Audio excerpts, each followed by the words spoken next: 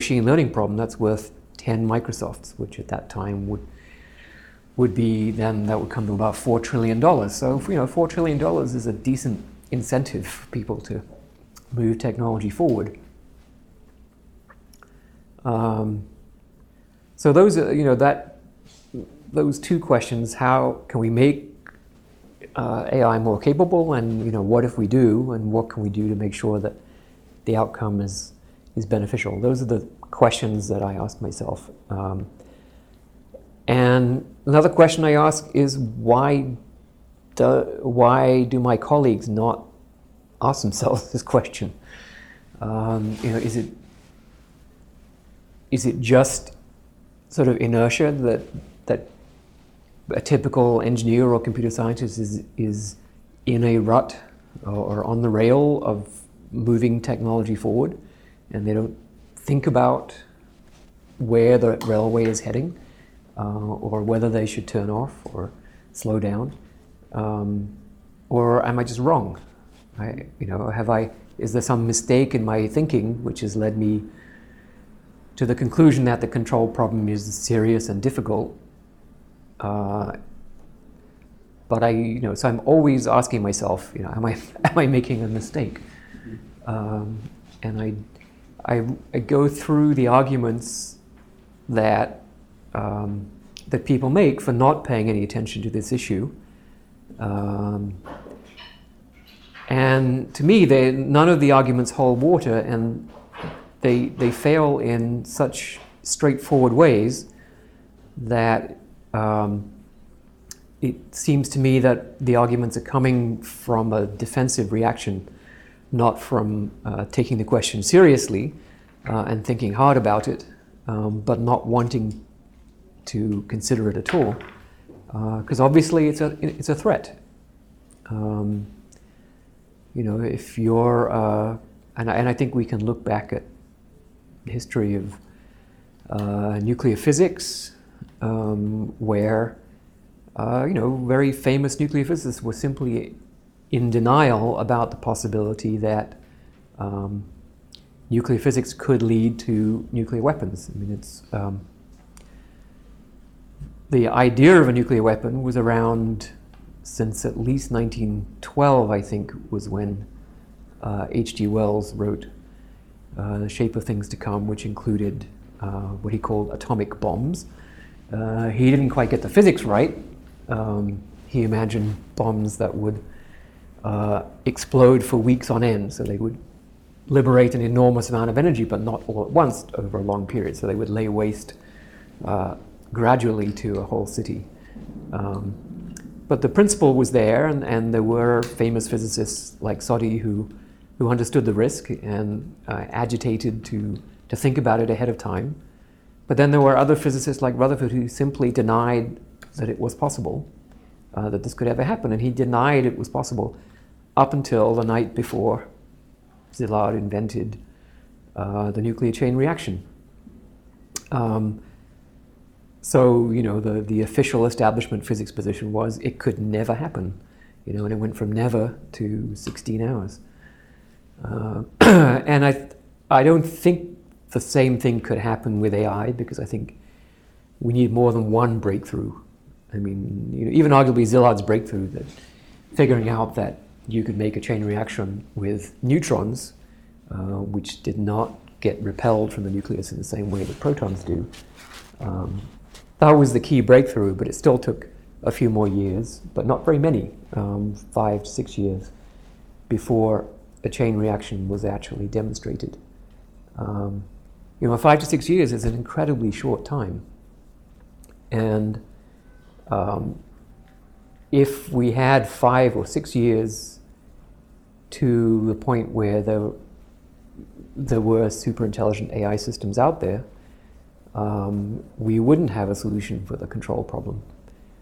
And I think we might see negative consequences. If we were lucky, they would be contained. And that would be an object lesson in why not to do it.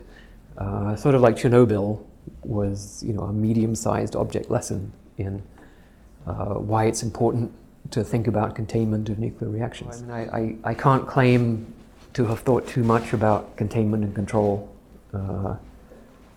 early on. I've been doing AI. My first AI project was a chess program in 1975 in high school, and at that time, I read a lot of science fiction growing up. So I'd seen 2001 and so on. So the idea of machine intelligence getting out of control, and there are Star Trek episodes and all kinds of things. So the idea has been around for donkey's years in popular culture.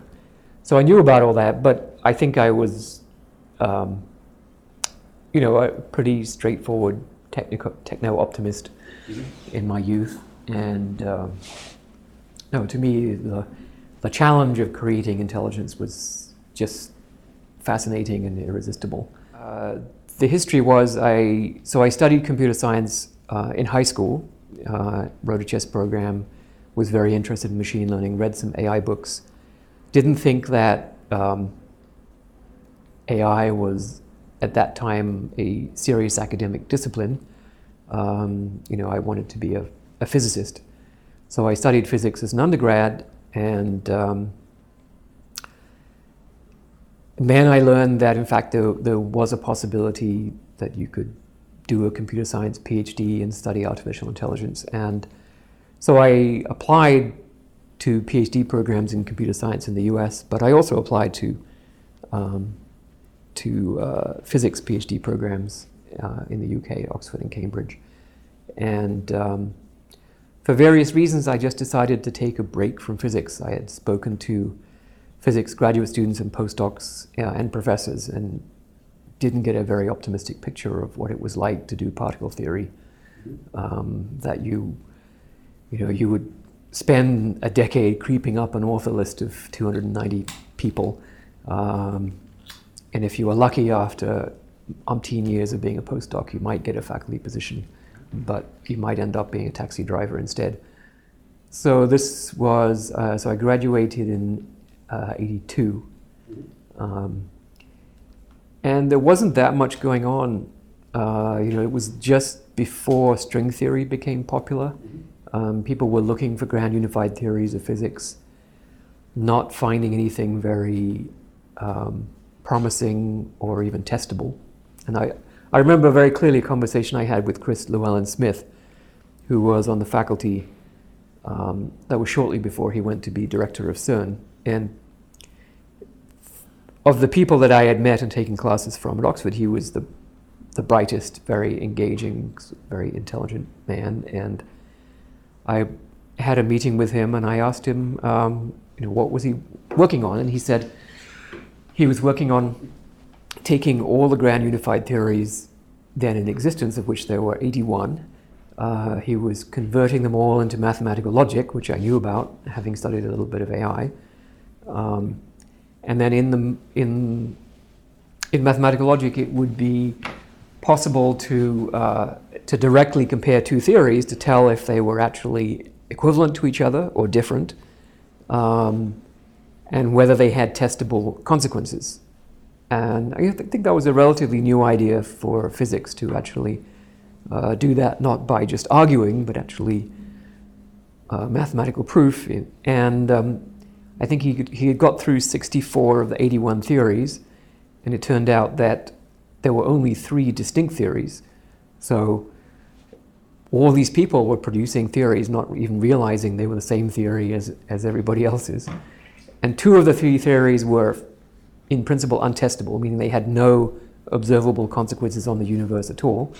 And the third one could be tested, but it would take 10 to the 31 years to see any observable consequence of the theory. So that was a pretty depressing conversation for me. And I think that probably tipped the balance, along with sort of the mood of the grad students and postdocs towards going into computer science and going to California. So after I arrived at Stanford, so I would say I hardly met any computer scientists. I had worked for IBM for a year between high school and college. And they had some very good computer scientists where I worked. And I did some interesting things there. So I think that gave me more of a sense of what computer science was like as an intellectual discipline, the kinds of problems people worked on. I met Alan Bundy at Edinburgh, because I also was admitted to the PhD program at Edinburgh, which was the best AI program in the UK. But by and large, people advised me that if I got into Stanford or MIT, I should go to Stanford or MIT, and I got into Stanford, despite applying 6 weeks after the deadline. They were very kind to consider my application anyway.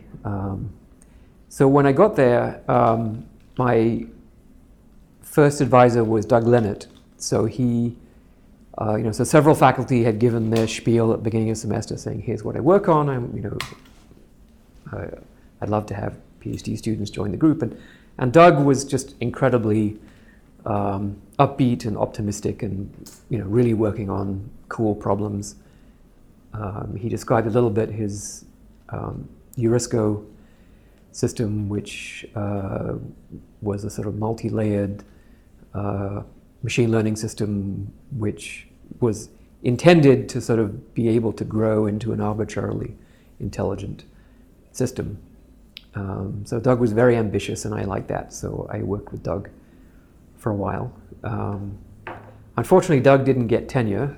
His ideas were maybe a little too ambitious for most of the academic community, and so some people did not see enough rigor or clarity in his papers and experiments. And so he didn't get tenure. I then worked with Mike Genesareth, who was a much more mathematically rigorous. He really liked every paper should have theorems, and he wanted to build a very solid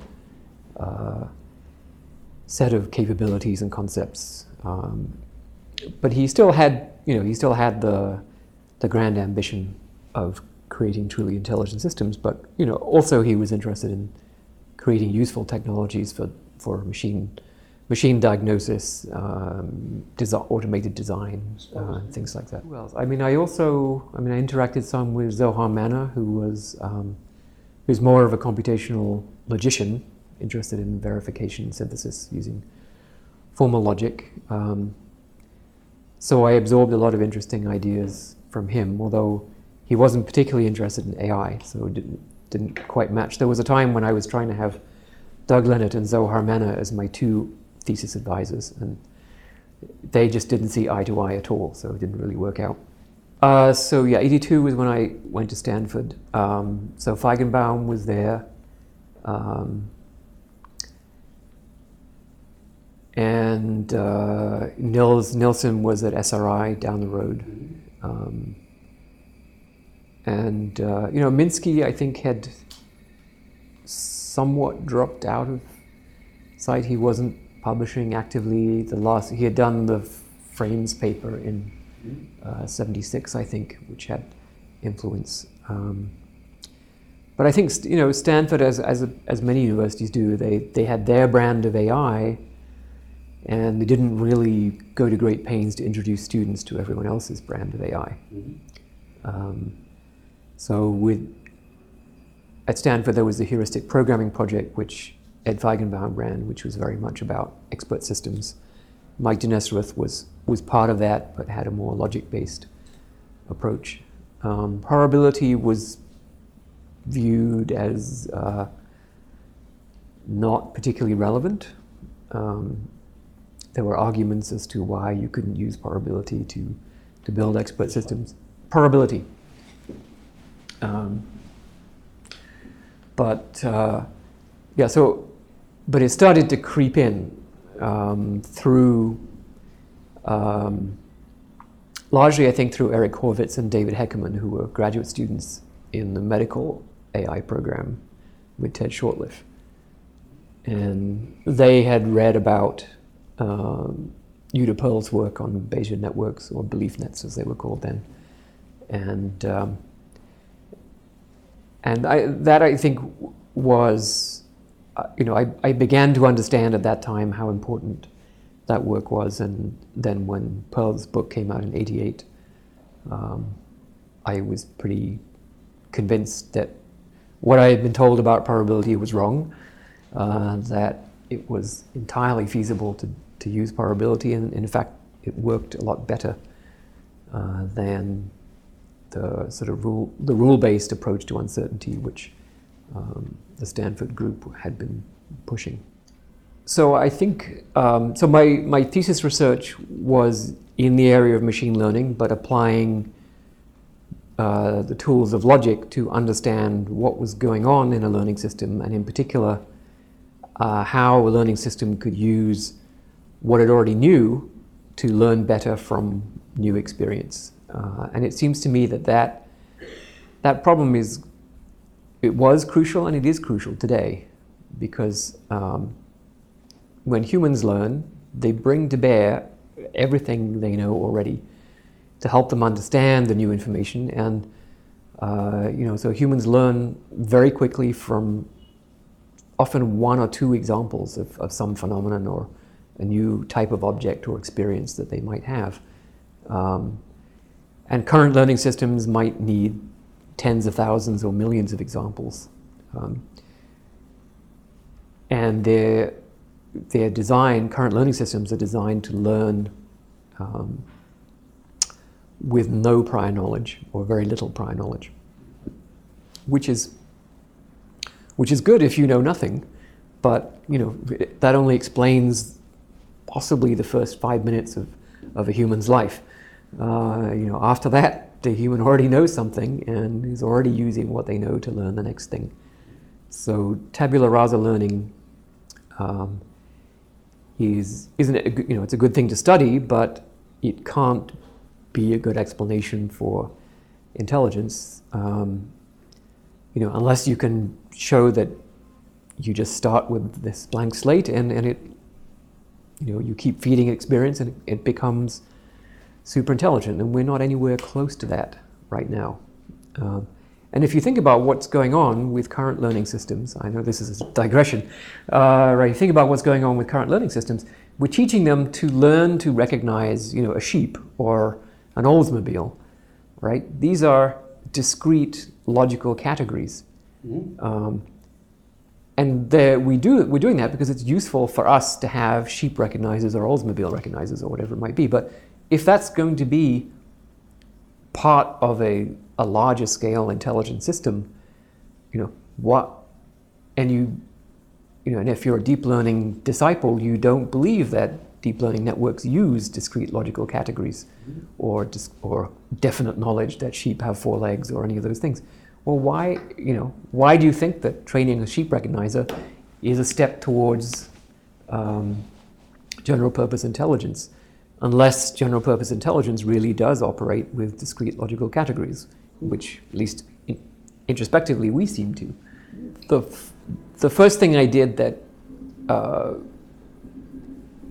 if you like, was considered to be a big deal outside of one branch of the machine learning community was the work on bounded rationality. So intelligence is, in my view, the ability to act successfully, and the ability to think correctly or learn quickly and so on. These are all, they have a purpose, which is to enable you to act successfully, to choose actions that are likely to achieve your objectives. And so that definition of intelligence has been around in the form of what economists would call rationality, what control theorists would call optimal control,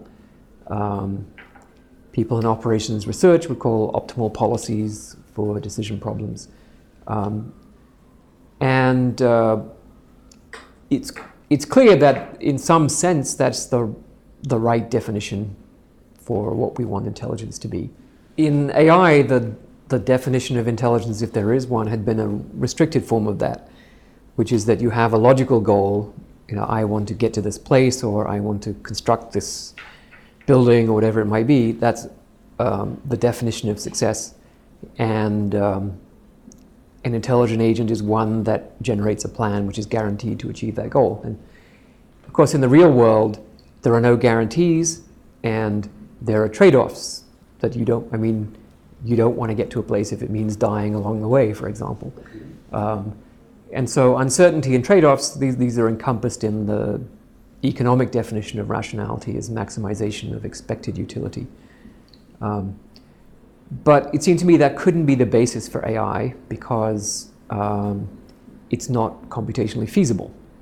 So if we set up AI as, we're the field that builds utility maximizing agents, then we're never going to get anywhere because it's not feasible. We can't even maximize utility on a chessboard. And a chessboard is, tiny, discrete, simple, well-known, fully observable slice of the real world. And we actually have to operate in the real world, which is vastly bigger. We don't know what the rules are. We don't get to see all of the world at once. There are gazillions of other players.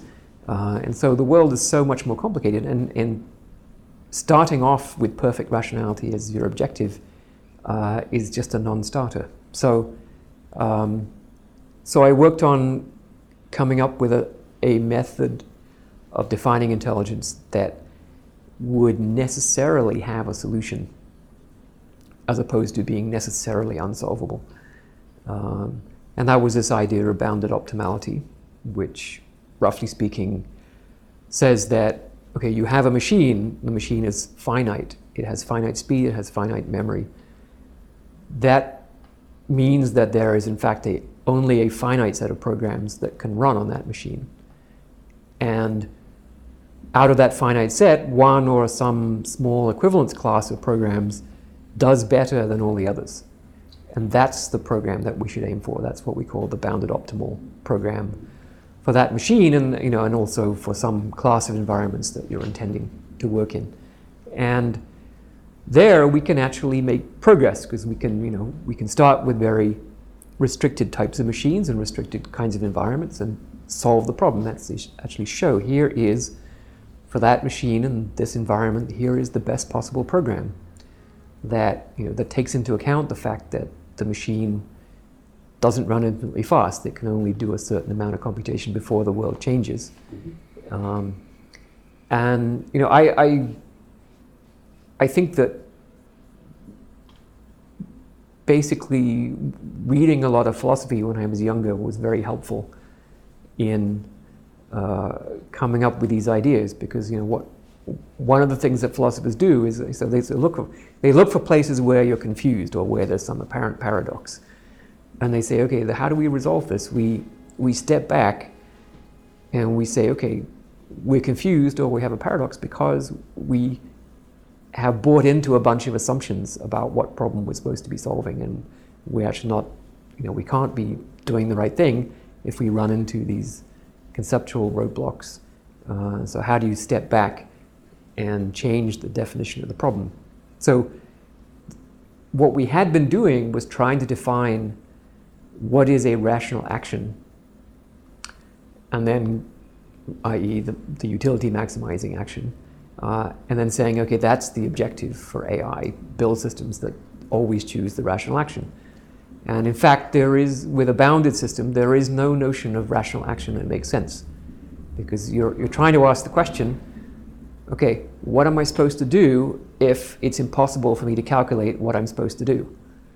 Right? Well, that question doesn't have an answer, right? And it doesn't have an answer because the notion of rational action does not make sense for bounded systems. You can only talk about, what's the configuration that I should have, so that on average I'll do best when I'm faced with decision problems in the real world. No, I was aware of Kahneman and Tversky. I was in fact aware of it even as a grad student. I mean, their critique of rationality is an empirical one, claiming that, look, here are all these experiments showing that humans aren't rational in the classical sense. But that doesn't solve the problem from the point of view of AI. What should AI be aiming for, right? We're not aiming to copy humans.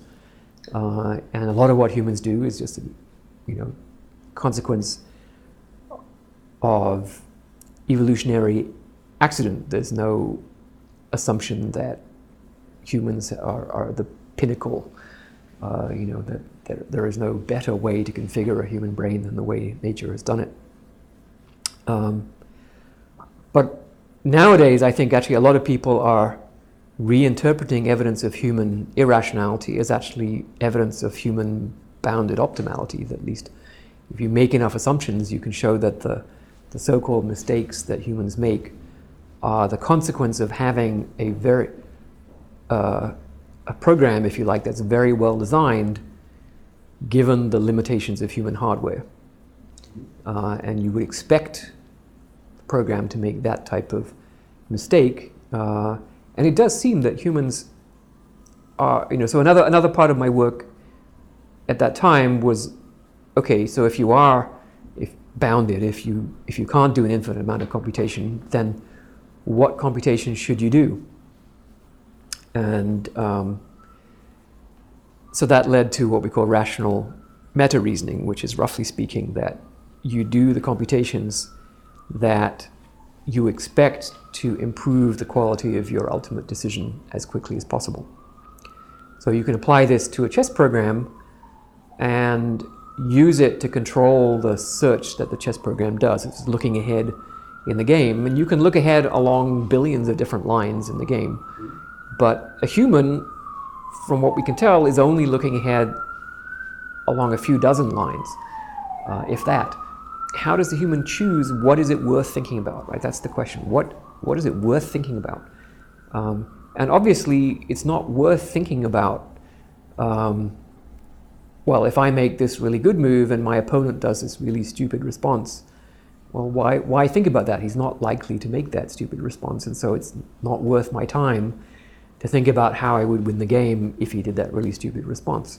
So humans naturally do this. When you learn to play chess, you don't learn, okay, well, here is the alpha beta tree search algorithm, and in order to play chess, you need to learn this algorithm for how to allocate your thinking time to various branches of the tree. It's just natural that our brains know or learn very quickly how to allocate thought to different possibilities so that we very quickly reach good decisions. And so I figured out how to do that and showed that you could apply this technique of rational meta-reasoning to control things like game tree search and get very good results without even designing an algorithm, right? And so there was sort of a background picture, which is I still don't think that we should think of AI as a collection of algorithms, right? An algorithm is a highly engineered artifact for a specific problem.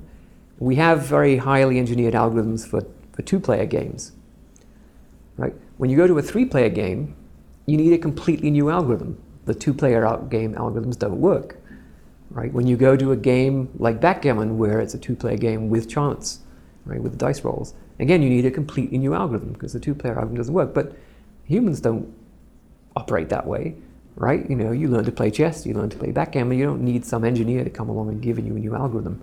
So it must all flow from some more general process of controlling your deliberations and your computation to get good decisions quickly. And so that, if you maybe you just want to say it's sort of one algorithm, but it's an algorithm that figures out what is the value of the possible computations I could do, and then does the most valuable one, and that's the algorithm. That's it. And the same algorithm operates across all these different kinds of games, single agent search problems, two-player with chance, multiplayer, planning problems. The same principle applies. And so I think, so those were the two things, understanding this notion of bounded optimality as a formal definition of intelligence that you can really work on, and then this technique of rational meta-reasoning. So those were the two things that I worked on in the late 80s and early 90s that really, I think, are, the contributions from that period that I'm most proud of.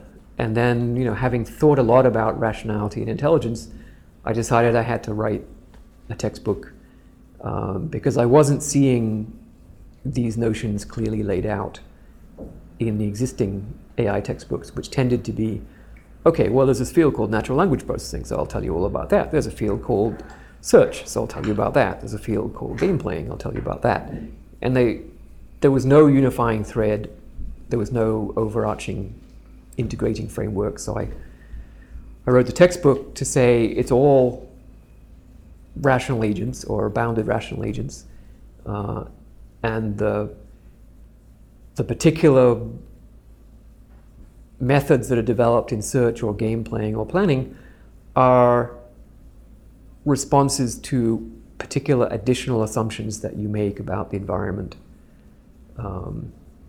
and how rational decision making occurs under those assumptions, right? So in search problems, we assume that the world is fully observable, that it's deterministic, that there's only one agent, and so on and so forth. And under all those assumptions, then search algorithms make sense. But they're all just a special case of rational decision making. I mean, I had written some notes for my undergraduate class, and I think they were up to about 200 pages. They weren't particularly intended to become a book. It was just that I found what I was lecturing to be departing more and more from what the existing textbooks said. And I was actually quite worried that, this was also a period, so the AI winter began around 88. I was exchanging email with the Aspen Institute about this just yesterday, because they had used the word AI winter to refer to the one that happened in the late 60s, early 70s. And so the AI winter, the phrase came, I think, with Hector Levesque in '86, wrote a little paper saying the AI winter is coming. And the AI winter came from the phrase nuclear winter, which, as far as I can tell, was coined in '83, because the National Research Council did a big study on potential effects of a major nuclear war on the climate. So that was where the nuclear winter phrase came from. So I think AI winter per se, with that name, the first one was the late 80s. So that was after the collapse of the expert system industry. And, so after that, funding kind of dried up, students kind of dried up. And I was really quite worried that the field was going to fail. And part of it was that we were still using textbooks that had been written in the 70s or early 80s, and were not really capturing what we, by that time, so Pearl's book came out in '88, right? So by that time we actually had Bayesian networks, which solved a lot of the problems that caused the expert system industry to fail. I think there were a number of reasons why the expert system industry failed. So what they were doing was the following. They said, okay, there's lots and lots of knowledge work in our economy. It's expensive. Experts are hard to come by. They retire, they disappear. So there's a huge economic niche in building knowledge-based expert systems. And the way you build a knowledge-based expert system is you interview the expert. You essentially ask him to describe his reasoning steps, and you write them down as rules, and then you build a rule-based expert system which sort of mimics the expert's reasoning steps. And unfortunately, I don't think it really works that way. So everyone appreciated that in many of these problems, not all, but in many of these problems, there is uncertainty. Medical diagnosis is the canonical example. And everyone thought of medical diagnosis, partly because of the way it's taught in medical school, as if you have these symptoms, then you have this condition, or this, and if you have this condition and this other thing, then you will, then you'll go on to develop this other condition. And so they said, the reasoning process was assumed to be from symptoms to conclusions, to diagnoses. And so they wrote rules in that direction. And of course, from any given set of symptoms, you can't conclude definitively that a person has a particular disease, like Alzheimer's, for example. And so there has to be uncertainty involved. There has to be some method of combining evidence to strengthen conclusions, disconfirming evidence, and so on and so forth. And so they essentially had to make up a kind of calculus for handling all this uncertainty, which was not probability theory, because probability theory doesn't admit of rule-based reasoning steps. Right? In fact, it's one of the main things Pearl did in his book, was to explain why chaining of rules cannot capture what probability theory says you should do with evidence. And so what tends to happen with those systems is that, with a small number of rules, you can tweak the weights on all the rules so that on the set of cases you want to be able to handle, it behaves correctly. But as you get to a larger range of cases and more rules and deeper levels of chaining, you get problems of overcounting or undercounting of evidence. You get problems where you end up concluding with much higher certainty than you really want that such and such is true, because the rules essentially operate a kind of pumping cycle where they gain more and more certainty because of their own cycles in the reasoning process. And so I think what happened in practice is that companies found it increasingly difficult as they built larger expert systems. They were more and more difficult to get right and to maintain. There were other reasons as well, like you had to buy a symbolics list machine to run these packages. You couldn't integrate it with your other data processing hardware and software. You had to hire special AI programmers who knew how to program in Lisp and this kind of thing. So there were many reasons, but I think the main one was the technology was flawed technically. Another interesting issue is human knowledge really in the form that people thought it was, which was these rules that you chain forward from the evidence with adding uncertainty as you went along. And it turns out, I think, to be quite difficult to interview people and get those rules out. Whereas if you ask the opposite question, not if you see symptoms A, B, and C, what disease do you conclude with what certainty? If instead you ask, if a person has this disease, what symptoms do you expect to see? Right? That's in the causal direction. And this is how an expert actually understands health and disease, right? They think about, this microorganism lodges in your gut and causes this to happen, and that's why we see, bleeding through the eyeballs or whatever it might be.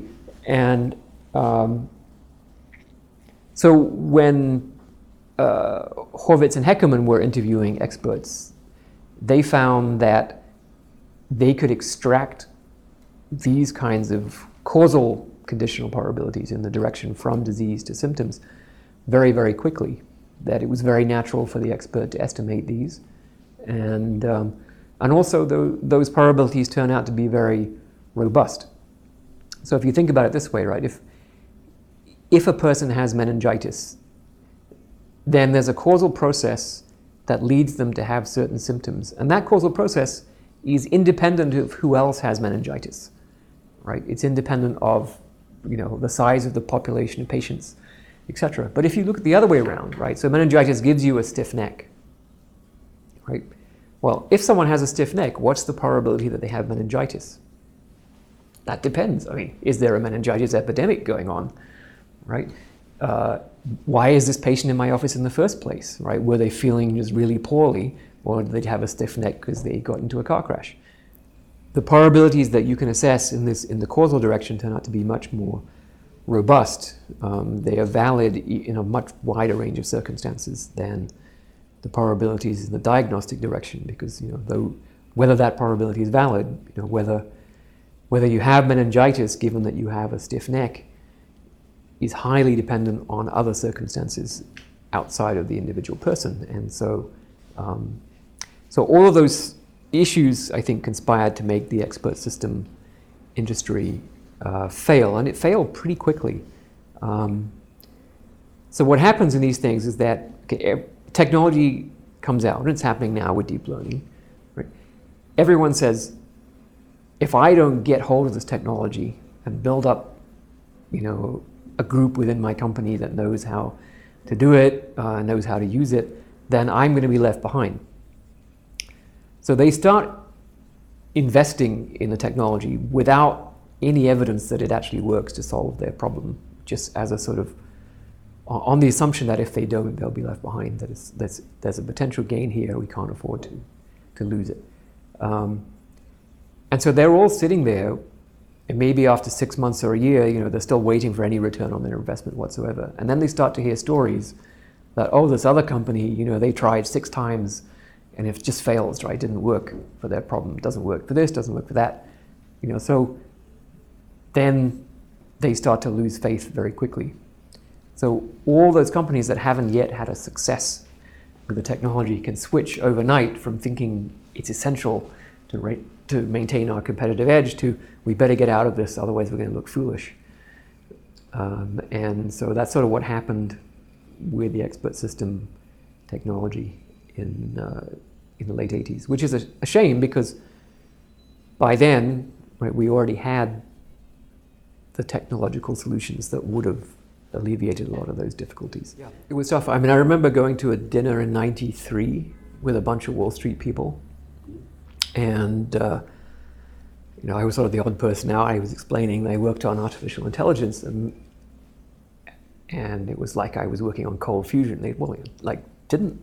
AI failed, right? It's like it doesn't exist anymore, right? As if somehow AI and rule-based expert systems in the commercial marketplace are the same thing.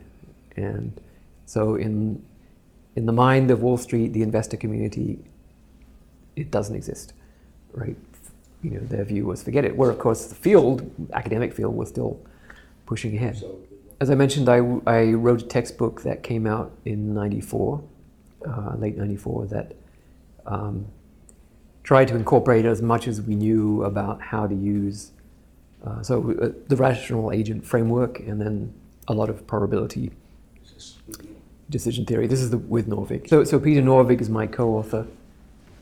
And so to come back to the story about how he got involved. So I had some course notes, and Peter was back in Berkeley from time to time. I think he was working at Sun he had been at USC, he had come back to Berkeley, he had then gone on to Sun in Boston. They had a research lab there.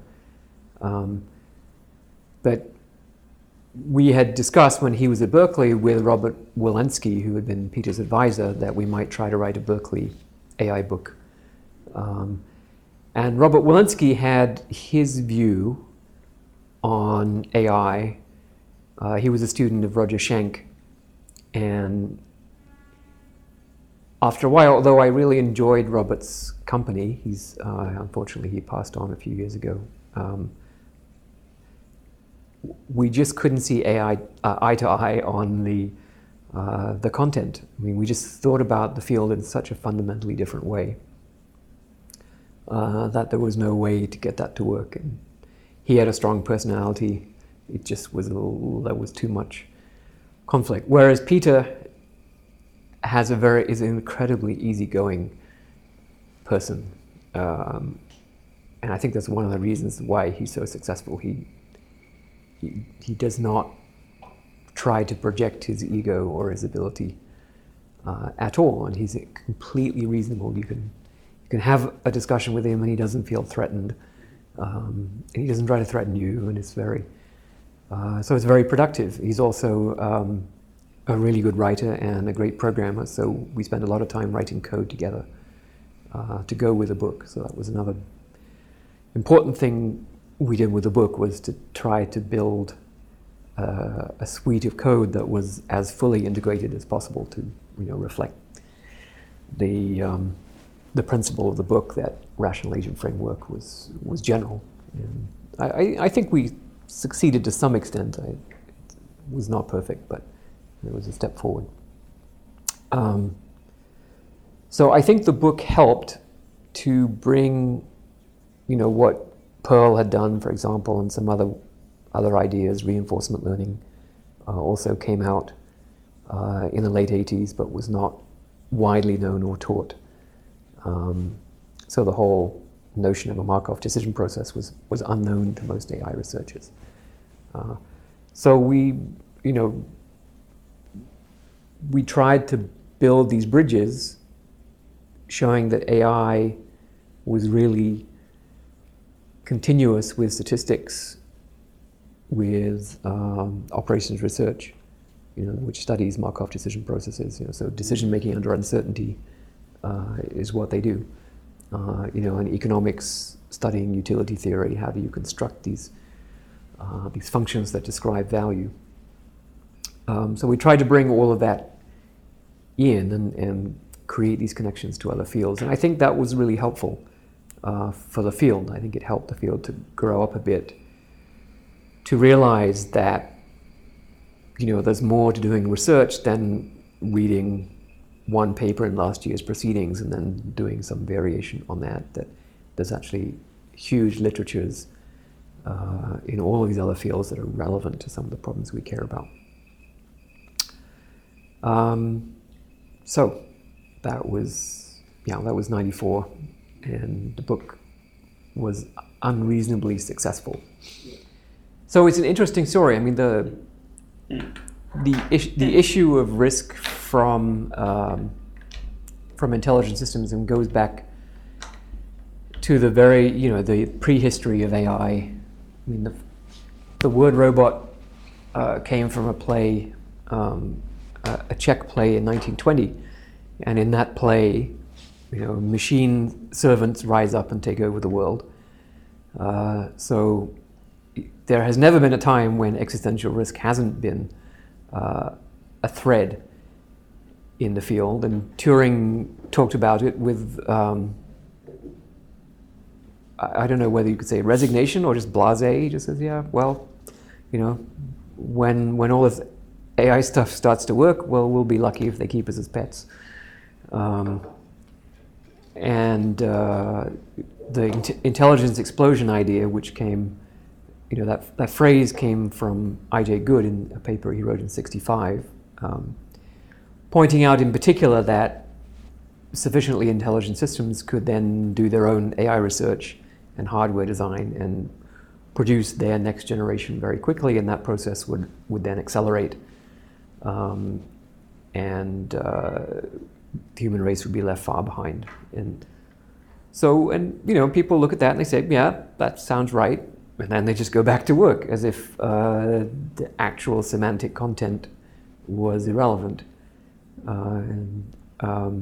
Minsky pointed out that if you ask a sufficiently intelligent machine to calculate as many digits of pi as possible, which sounds very innocuous, then in order to do that, it will take over the entire planet or even the reachable physical universe and convert it into a machine for calculating more digits of pi. And this was the point. So Norbert Wiener wrote a paper in 1960. So he had seen Arthur Samuel's checker playing program, which learned to play checkers by itself, by playing itself, and became more competent at checkers than Samuel was. So that was the very early proof in 57, 58 that one of the objections to AI, which is the machine can never do any more than we program it to do, that was sort of just completely misconceived, that machines can surpass their programmers if they're able to learn. And so Wiener, I think, was at a stage in his life where he was thinking a lot about the impact of technology on humanity and whether this was going to be a successful long-term future if we followed along the current path. And he said, he used the Sorcerer's Apprentice as an example. If you put a purpose into a machine, you better be absolutely sure that the purpose is the one that you really desire. And he says, this is going to be a major problem for, I think he was calling it automation at that time, but we would call it intelligent systems or AI. And we don't know how to solve it, but it's an incredibly difficult thing to even imagine how things are going to play out over a long future. But if we don't get it right now, we may have a long future that's not good. So we just have to try our best to figure it out. So I find that paper quite inspiring. I would say, generally speaking, the companies that are doing AI prefer not to talk about risk, because they don't want their brand, associated with Terminator robots, which is usually how the media portrays risk. It's a picture of a Terminator, and that's, of course, completely misleading, right? The media and Hollywood, the risk is always, well, somehow machines become spontaneously conscious, and as soon as they do that, they're spontaneously evil and they hate us, and then all hell breaks loose.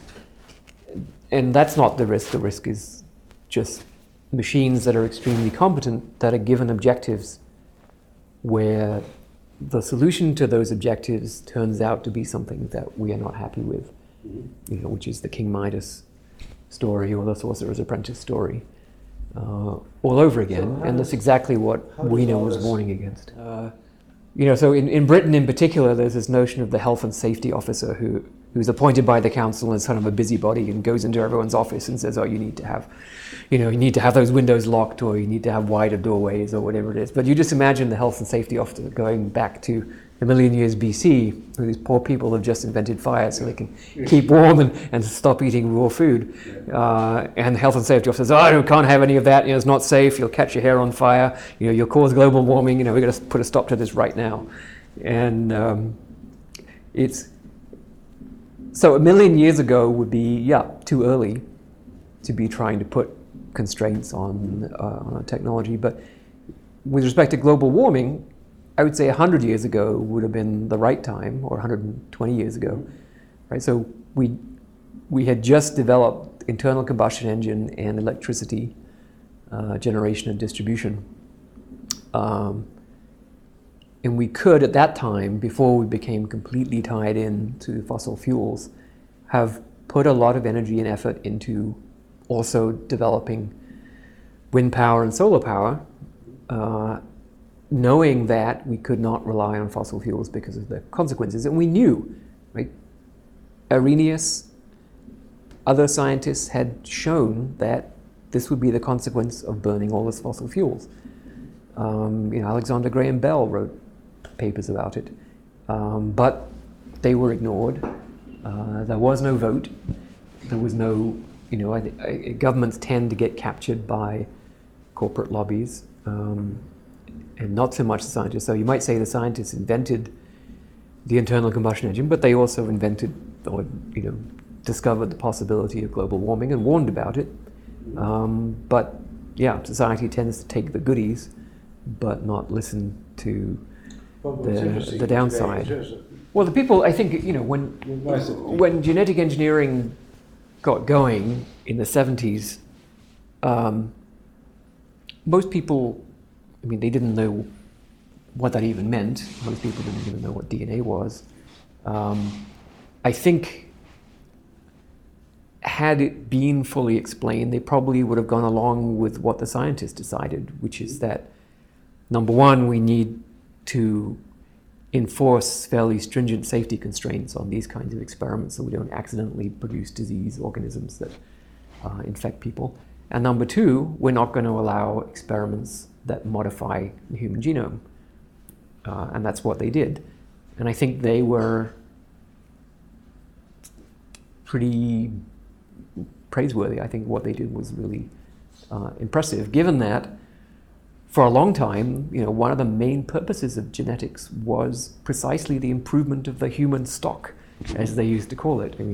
Good old-fashioned eugenics, which was mostly born in California, I think, and then exported to Germany in the 30s. were, that was one of the main purposes for doing all this research. So for them to say, okay, now we could actually do it, but we're not going to because the social consequences are undesirable, I thought that was pretty brave. It would have been interesting to have a real public debate.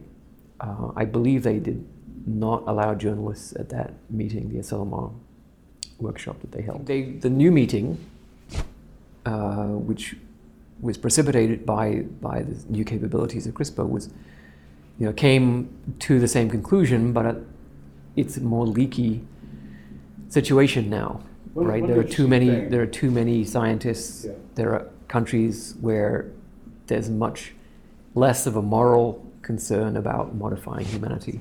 But so I think it's always very difficult for a democracy to decide on what the right regulations are for complicated technological issues. How should we regulate nuclear power? How should we regulate medicines? And often the regulation follows some catastrophe, and can be poorly designed because it's in the middle of outrage and fear and so on. So I would much rather that when we think about AI, that we think ahead as far as we can, and realize that the right thing to do is not to try to hide the risks. And I see, for example, the AI 100 report, which just came out a couple of weeks ago, which, so Eric Horvitz set up this AI 100, 100-year study on AI at Stanford. And they're supposed to produce a report every few years, and they assemble a panel of distinguished scientists, and they produce this report, which, it's intended to be a prediction about what kinds of impacts AI will have by 2030 on a typical North American person living in a city. What sorts of technologies will be available, what impact. And but they talk about risks, and basically they deny that achieving human level AI is even possible, which to me seems utterly bizarre. That if that's the official position of the AI community, then I think they should all just resign. Because the report says that there might be risks, but we shouldn't talk about them, because if we talk about them, that might prevent people